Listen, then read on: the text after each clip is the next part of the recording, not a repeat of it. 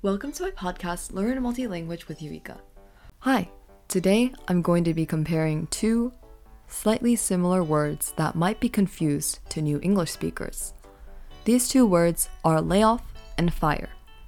These days, it's pretty common to hear the word layoff, whether it's from the news or some people you know. Sometimes it might be confused with the word fire, because it both involves the termination of an employee from a company. However, there are some small nuances that are important to take note of and to make sure these words are used correctly in context. So first we have layoff.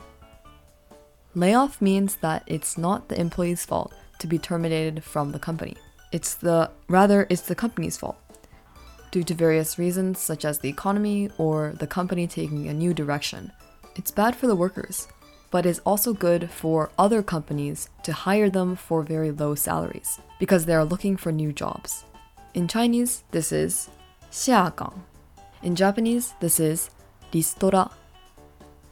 Now in English, fire means that it is purely the employee's fault that they got terminated from the company.